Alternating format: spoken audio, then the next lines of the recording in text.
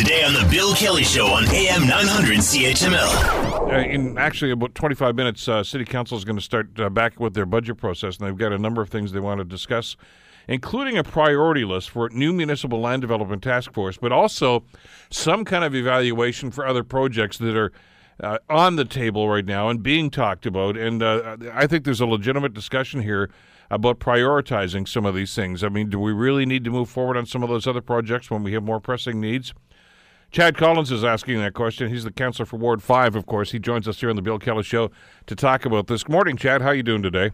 I'm doing well, Bill, and yourself? Good. You know what I like about this report is we've talked about some of these things that you'll be discussing today in isolation, and on a one-off basis, some of these things sound pretty wonderful, but now you've got price tags and you have to balance these against some of the other projects that you've got. Let's talk about that.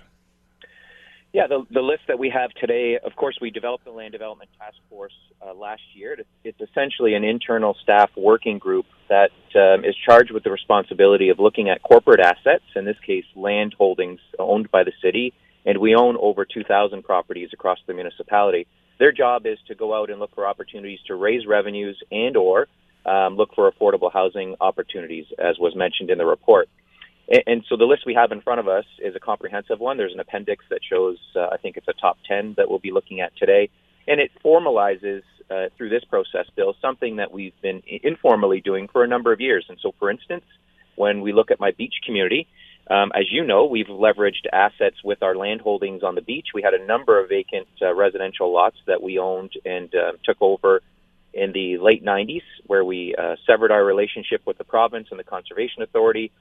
We received hundreds of properties, some remnant pieces, through that process, and we started to sell those land assets over time.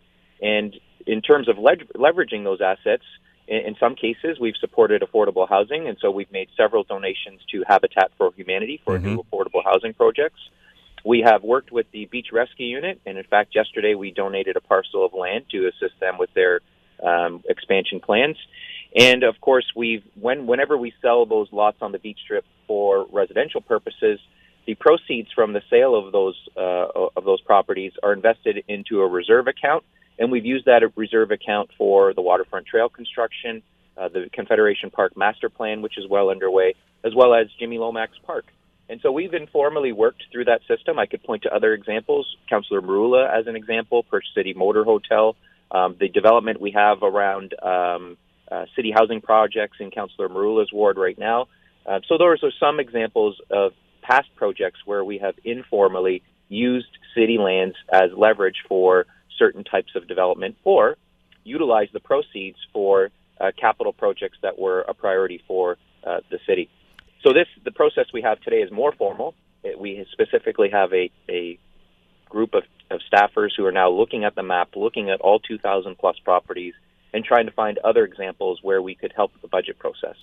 And some of those have been great success stories. I mean, the beach strip stuff, I mean, I know it got off to kind of a slow start when you made that initial move, but it's, that's right. If you look at the development that's occurred there in the last 5 or 6 years, it's remarkable, actually, what's happened there.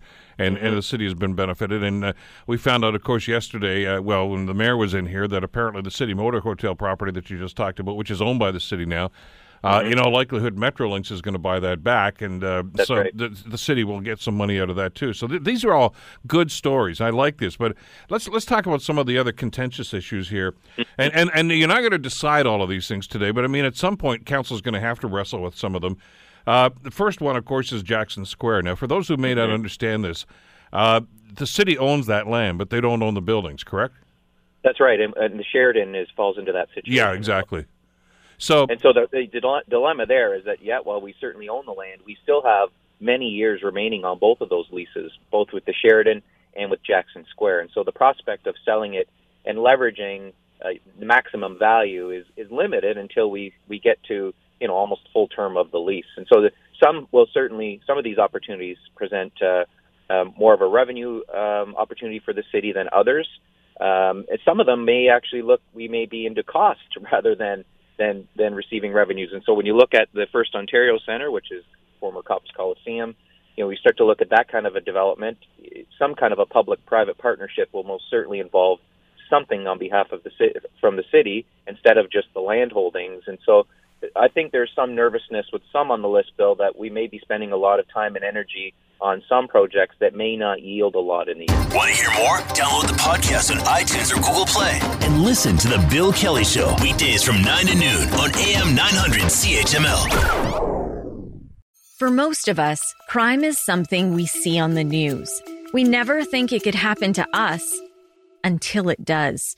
Loved ones are gone, and for the survivors, the scars will never heal. I'm Nancy Hixt, a senior crime reporter for Global News. And on this season of Crime Beat, I'll take you inside some of the most serious crime stories I've covered. Season 6 of Crime Beat is available now on Spotify, Apple Podcasts, Amazon Music, and all podcast platforms.